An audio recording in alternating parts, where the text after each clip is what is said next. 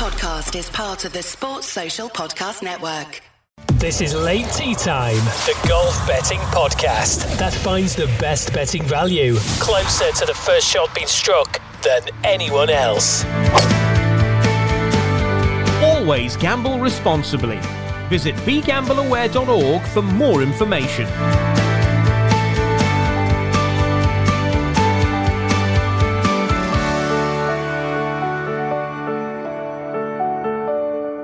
Welcome to Late Tea Time at the end of day one and moving into day two of the US Open Golf. I'm David Easton, stepping into the breach, and what large breaches they are from James Butler. But we're going to be looking ahead to what's going to happen in round two and the rest of the US Open with our man Dave Tyndall. Hello, Dave. How are you? Hello. I'm okay. I'm okay. Just waking up from the night before. They do go on, these majors, don't they? Yeah. Particularly, this is not the greatest of time zones that they're in, but it goes on a little bit later than usual. What's your feeling after day one? Yeah, that's a pretty broad question. It's weird if you didn't take much notice yesterday. It's a bit of a weird leaderboard. There's five of the top six actually had to come through US Open qualifying. So if you're thinking, I didn't even know he was playing, that'd probably be why. Adam Hadwin, okay, you might have thought he'd qualify, but he had to qualify.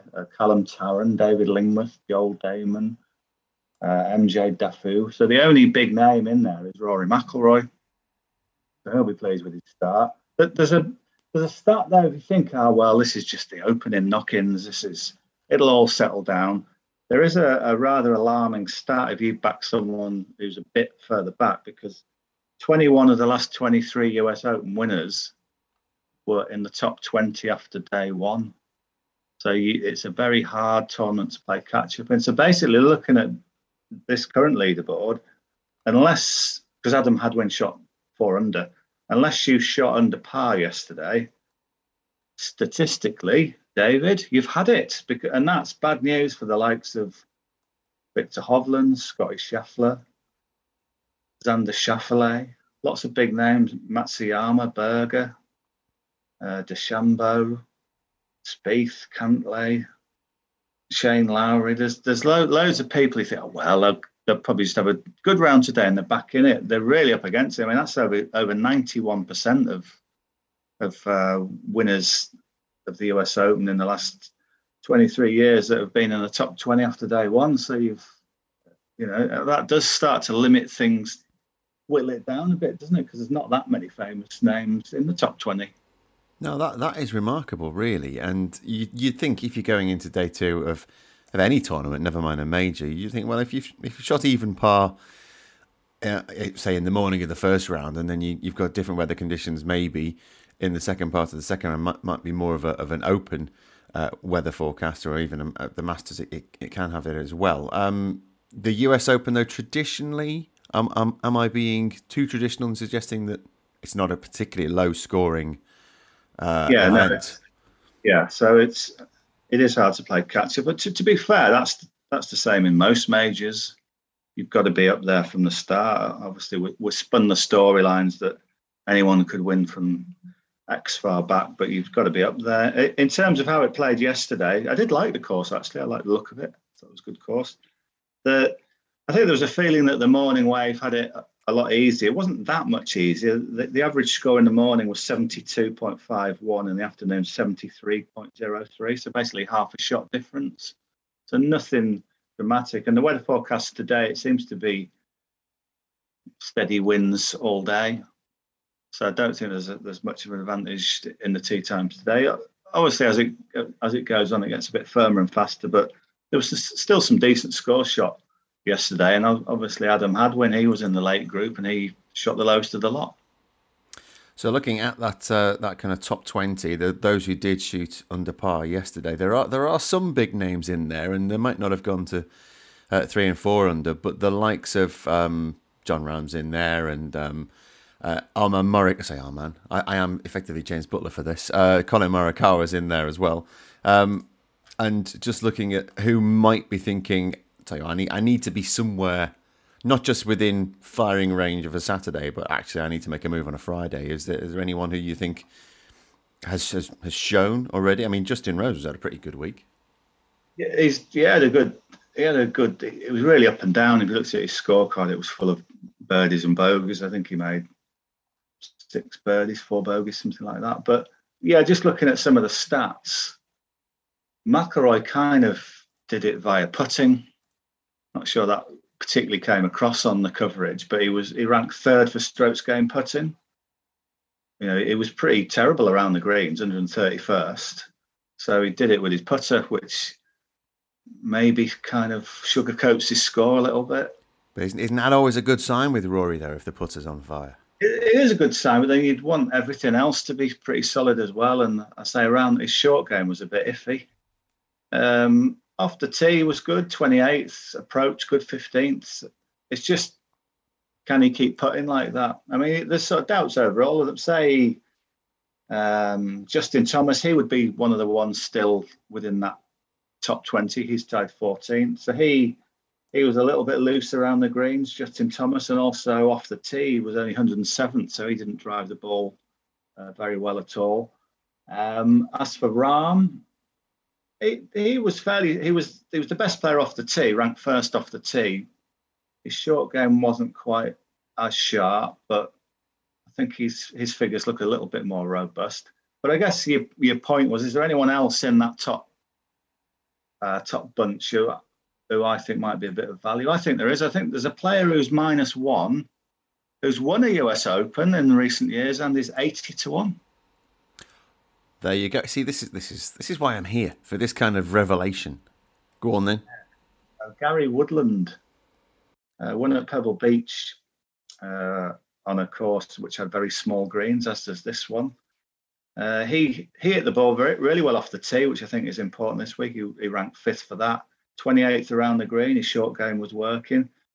The only maybe average thing was his putter, but this isn't going to be a putting contest. This will be decided tee to green. I think that's the way US Opens normally are. The putter sort of has to come along a little bit, but it's not the be all and end all. So I thought Gary Woodland was a bit of a strange old price at 80-1. I think he's that's your value. If you look down all of that, there's a lot of these who they might be in their comfort zone for 1 round or 2 rounds, but when it comes to the crunch, then I think they'll start to fall away. But why would Gary Woodland fall away, having won the thing only 3 years ago? Does play well on firm, fast courses. You can actually get 100-1 with 5 places at Unibet, but which you might think that's the deal. For 6 places, Bet365, Sky Bet, he's 80-1. So I think he might just be one of those who hangs tough, and he's in a good position. Doesn't have to do anything incredible, but if he can just hang tough, hold his own, you could get a nice each-way price there. This is Late Tea Time, the golf betting podcast. This is Late Tea Time, the last word in golf betting, with James Butler and Dave Tyndall. What's the story of this course then? Because I was just looking at Callum Tarran's round there, where he was pretty much done and dusted with scoring up and down by 10, and he parred the last 8 coming in, or the back 8. Yeah. So you've got to be and it's pretty similar with Gary Woodland, really. So if you can be solid down the back 9. But there seems to be the scores to be made on the front 9, and then if you can pick up anything on the back 9, it looks to be where this might be won. Yeah, the front 9. It seemed yesterday there was a chance towards the end of the back 9, like the par 5 8th. That was a bit of a doddle. We saw quite a few eagles there. Played downwind. There's a couple of short par 4s you can go at, and then the start of the back 9. 10, 11, 12. 11's quite fun. It's a dinky little par 3, but it's still quite hard to even. So a lot of players still miss the green. 10 and 12 are really hard. So yeah, I think the plan would be make your score early, and then hang on to it a little bit. And is there any value in anyone who's in that, say, bar Rory? Could you see Hadwin, Tarran, Lingmuth, or Darman, No. or Daffy winning this? And I think that they'll fall away. So the recipe is to find a proven winner of a big tournament who's in the top 20 right now, and there isn't that many of them. I mean, the ones that are, Rory's 9-2. That looks a bit short, given the fact that I think he's leaning on his putter a little bit. Justin Thomas is maybe okay at 10-1, kind of where he was at the start. Rahm 11s, yeah, you could say he's got one under his belt, more to come. Matthew Fitzpatrick obviously did a lot of good things yesterday, but he's 11-1 to win a US Open with 3 rounds still to go, and he's never won in America, a stroke play event. Seems a bit short to me. I mean, he's obviously got that history here, won the US Amateur on this course and loves the place, but it's just whether you can think he can win. And if you back him at 11-1, the each way element isn't great, is it, compared to, say, Woodland, who's only a shot further back? Yeah, that each way element really does come in. If you're going for the 100-1 with kind of top 5, that's a real shout. So is that what we're looking at moving into round 2? I've also got a double, a 3-ball double, which it's a pretty straightforward one, but it comes out at 3-1, which is okay. It's Adam Hadwin, the leader, to beat Furyk and Dunlap. Now, Hadwin shot 4 under. Furyk, who won this tournament in 2003, he shot 4 over. Dunlap shot 8 over. So it seems a bit of a mismatch. So that, I mean, he's odds on in places. Odds against in places, which seemed a bit odd to me. Adam Hadwin. It's not like he did it by smoke and mirrors yesterday. He was solid. So I think that's a good bet. And the other one, I don't know if you saw any of the coverage of Phil Mickelson, who just looked like he'd never played before. I don't know. Some people were saying it's sad to see. Others was thinking, well, it's not that sad. Yeah, yeah. Serves you right. So he's in a 3-ball with Shane Lowry and Louis Oosthuizen. So you think, forget Mickelson then. It comes down to Lowry versus Oosthuizen. Oosthuizen's shot 7 over. He's another live player. He is, isn't he? Yes. So if you fancy a PGA Tour star against 2 lives, there's your bet. Beyond that, yeah, it's just that Lowry played pretty well tee to green yesterday. Just his putting was really frustrating, but if you can iron that out. So Lowry's 19-20. So you pair Hadwin and Lowry up, you get 3-1, which seems pretty good to me, because there's a lot of their opponents just seem, they're not really involved. So I thought that's quite a good double at 3-1. I thought about maybe, can we get a treble out of it? But I kept thinking, well, I could see 2 out of this. I couldn't see one where there's a player clearly with a head start over the other 2. So, yeah, Hadwin and Lowry double at 3-1. That's with Ladbrokes, by the way. Okay, we'll take that second round 3-ball double at 3-1, and we'll look at Gary Woodland as well. Looking each way, 80-1 if you want top 6, or a possibility of 100-1 with a top 5 finish. Dave, enjoy the second round. We'll be back. I won't be.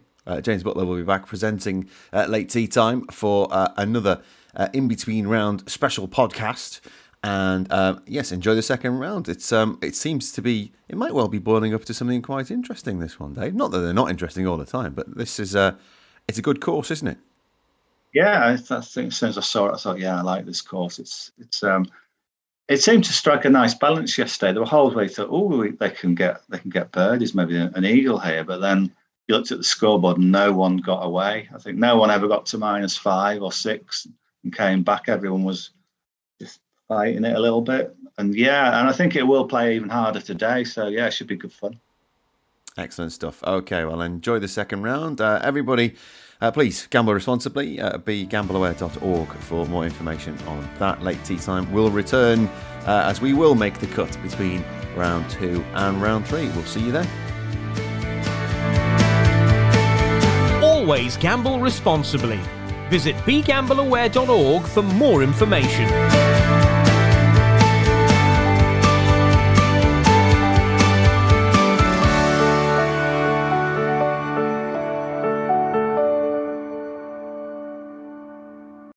Sports Social Podcast Network.